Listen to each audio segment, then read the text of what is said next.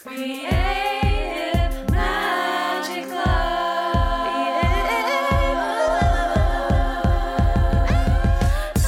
What's up? This is Sarah Mack and welcome to Creative Magic Club. Together, we'll discover inspirational stories of creative entrepreneurs living out their dreams, doing the work they are most passionate about, and building wealth in magical and fun ways. While building a six-figure income as a writer and coach, helping other women to launch their dream businesses, I've connected with so many incredible people and seen it proven again and again that you can thrive financially doing whatever it is you are passionate about. I'm here to share life-changing strategies for mindset, making money, and reaching more people with your work in a business and life filled with creativity, freedom, and fun.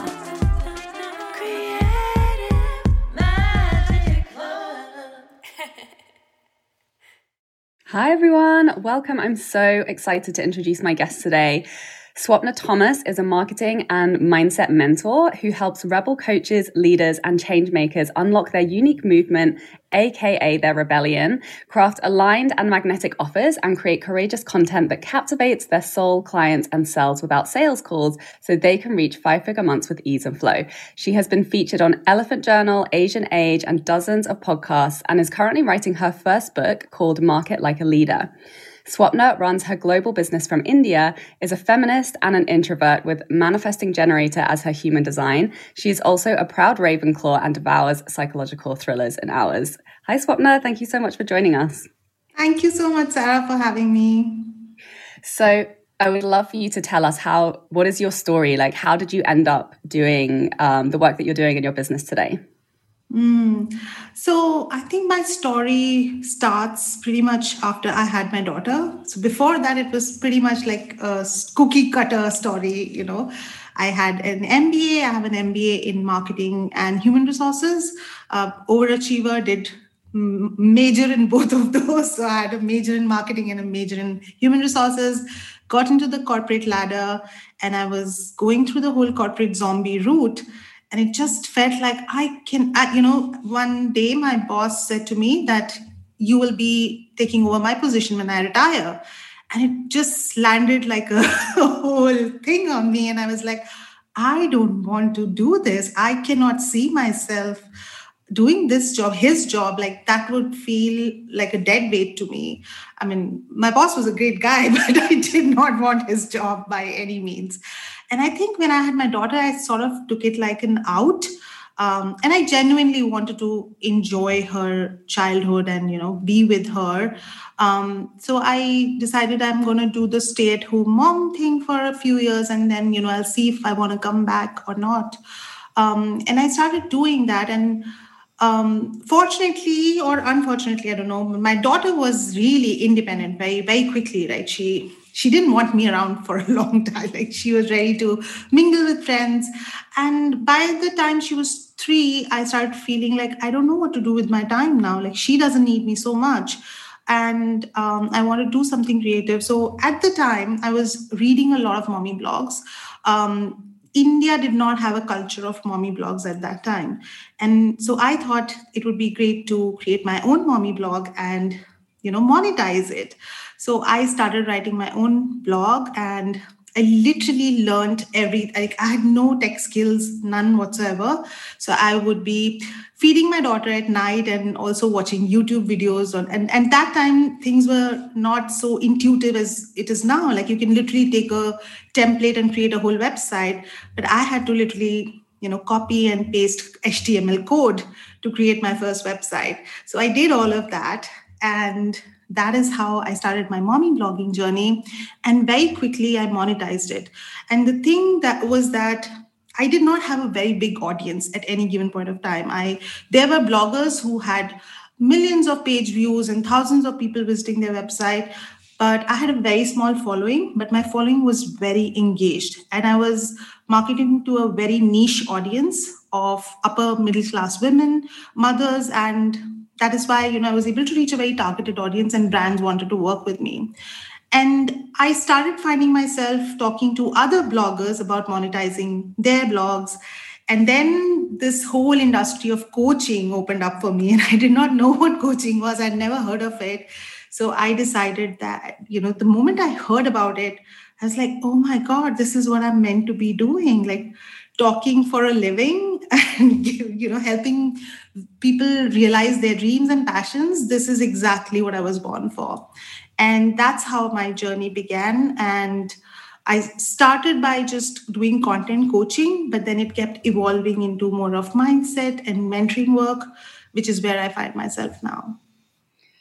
That's amazing. And I think it's so important to share these like how I started stories, because it can be so easy to look at a coach who's successful and be like, oh yeah, well, she got her MBA in marketing and now she's a marketing coach and she just always knew how to do that. And it's like, I love that it started out, as being driven by a passion to be there for your daughter. And, it always is. It's those lifestyle things that really drive us into business, I find. And then you don't have to have a giant audience. And, it's so easy to see people with like millions of followers and think that, it's not possible for you to create the freedom that you want to create because you don't have all of those things already, and just figure it out one step at a time. And I love that it came full circle for you. Like you went down the mum blogging route and then you came back around to your expertise in business and marketing. That's so cool. Yeah. And I don't know how much that MBA helped me. I'm sure it was running in my subconscious for sure. But I think I learned most of the things on the job, right? Like while growing a list, by building an audience. That is how I learned how to market in this space. I think because the traditional MBA is not, now I think they've started talking more about digital marketing. But at the time I did MBA, and I feel like a dinosaur right now, but at the time online was hardly even mentioned in our MBA because it was not a very big market at the time. So yeah, I think I have seen your content as well, and you also completely believe in the fact that you don't need a big audience or huge following to reach 5-figure months. I have done it, you have done it. And I feel nobody needs to limit themselves to a number of, like until and unless I reach this number, I cannot hit my income goal. It does not matter at all. Yeah, totally. And, it was the same thing for me. Like even though I'd worked in advertising and, on film sets for commercials and things like that, I had never learn how to do online marketing. I just knew that it was like the golden ticket for having a location independent business, which is what I wanted, and to be able to, call my own shots and call my own schedule so that I could recover from the burnout from working in the film industry. And yeah, same as you, I just figured it out. And I was talking to someone about this the other day. I would literally, I started out as a writer, first as an editor, then a copywriter. And, like the day before I started that entrepreneurial venture, I didn't even think of myself as a writer. So, I was after like a couple of conversations, or like I was helping a friend with her website and they were like, oh no, like you're a good writer. And it just goes to show how we have all of these capabilities that we're just not like cognizant of and aware of half the time, that when you actually, set your sights on a goal, suddenly all of these things start to come to your awareness and you start becoming really resourceful. And, I would just start out doing like low price gigs, and someone would ask me like, hey, do you know how to write, copy for a brochure or like copy for a Facebook ad? And I'd be like, sure. And then I would Google it and like figure out how to do it and like get paid to learn, So yeah. All of this stuff around online marketing, like you say, you can learn from watching YouTube videos and like reading blogs, and the content's out there for free if you're willing to, go through the learning curve. Obviously, the learning curve is a lot faster and more fun when you have a mentor and a coach to take you along the way. But there's always a way to get started. So I love that so much. And talk to me a little bit about how the types of clients that you work with has evolved throughout the different stages of your business to where you are now. Yeah. So initially, like I said, I was working mostly with content coaching. So like you, I was literally, people were asking me, can you help me write a blog? And I would be like, yeah, sure, I can do that. And, can you help me write emails and create an email sequence? Yeah, I can do that. But I think slowly I realized that was, just the tip of the iceberg. There was so much more beneath that needed to be worked upon before these women could actually show up as they are meant to and as they desire to, right? So that is what my work has evolved into now. And I talk about working with rebel coaches and leaders. And that has come from my own experience, because I think when we come into this industry, we come with such fresh energy and our unique ideas. And this zest of wanting to do things our way. But very quickly, you can find yourself falling into this trap of following rules and formulas and templates and putting yourself into a box. And because you are trying to emulate someone who has done 6 figures or 7 figures, and you just want to know how they did that, right? And you just want to follow that. But when that doesn't work for you, you start blaming yourself and you start finding flaws in yourself. And you think that I must be broken. Something must be wrong with me, that I cannot seem to figure this out like everyone else is getting it. So something must be wrong with me. And I love working with those women who are sort of, on this treadmill of following another blueprint and formula, and then finding out that it doesn't work for them and they're done with it. And I help them come back to who they are and market from that space. So that's what my work has become. It's come from my own experience. I've been where they are. And I know how frustrating it can get when you just don't know how to make this work, right? It feels simple enough. People are doing it every day, but it just doesn't seem to work for us. So I enjoy and I love working with these women to find their own way, break all the rules, and create their own blueprint of how they want to do their business, right? And reach those income goals and also impact goals, because I work with women who are leaders and who have a movement within them. It's not just about making money. It's about creating a change, an indelible change in the world. So that's what it has evolved into right now. And I just love doing it. I love it. It's super similar to the work that I do. I love the way that you articulate that, and because it's true. And I think it's easy to forget, particularly with high achievers, because I think a lot of us identify with like being able to do anything, right? Like, like give me a task or a challenge, like I'll start my own business and I can do it. I can get straight A's. I can be an amazing mom. Like, I can do all the things because I'm like the superwoman, like get out of my way.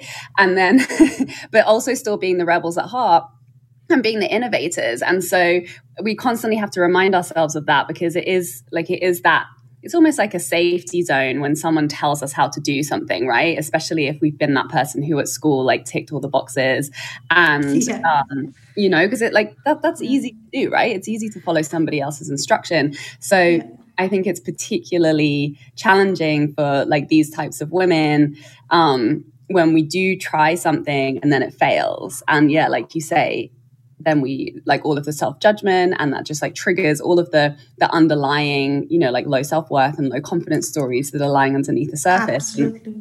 Which is why mindset work is such an integral part of marketing and content marketing. So I love this idea of like creating a rebel strategy. Like that's your strategy. Like you are your strategy, your desires are your strategy. And I always...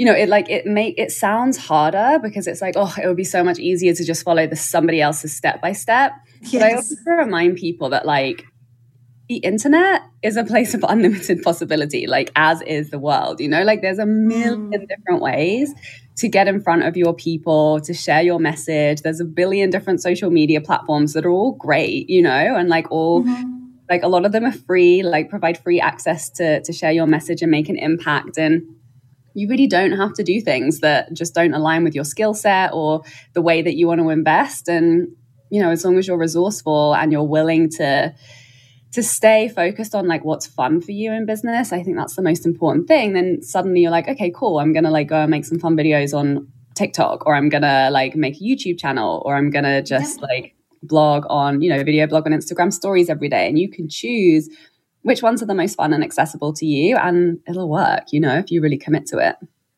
Exactly. Like you have to find your strength and lean into that, right? People come to me, my clients come to me and tell me, I don't like writing. I'm great when I'm talking to my clients, I light up, but I just don't know how to articulate that in writing. So I tell them, why are you writing? go and do lives, right? Like go and speak to people, go and create videos. If videos feel difficult, go and create audios, record yourself saying things and then transcribe it. Like there's so many ways to do this.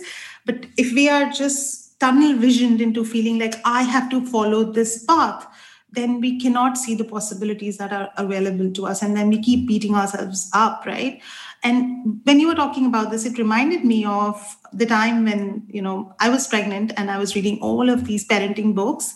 And I was just thinking, I know every single thing. This baby's going to be here and I know how I'm going to parent her. And, I'm going to hit all these goals out of the park. Like I'm going to be parenting mother goals, right?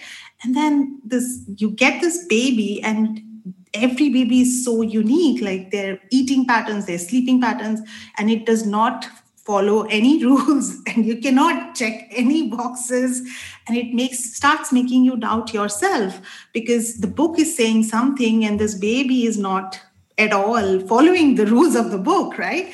And you start doubting yourself as a mother, and then you have to find your own way of how to parent your child, right? And it's the same for your business. Your business is your baby, and you have to figure out how to nurture it, how to grow it, and love it the way you want to do it, right? And figure out your path.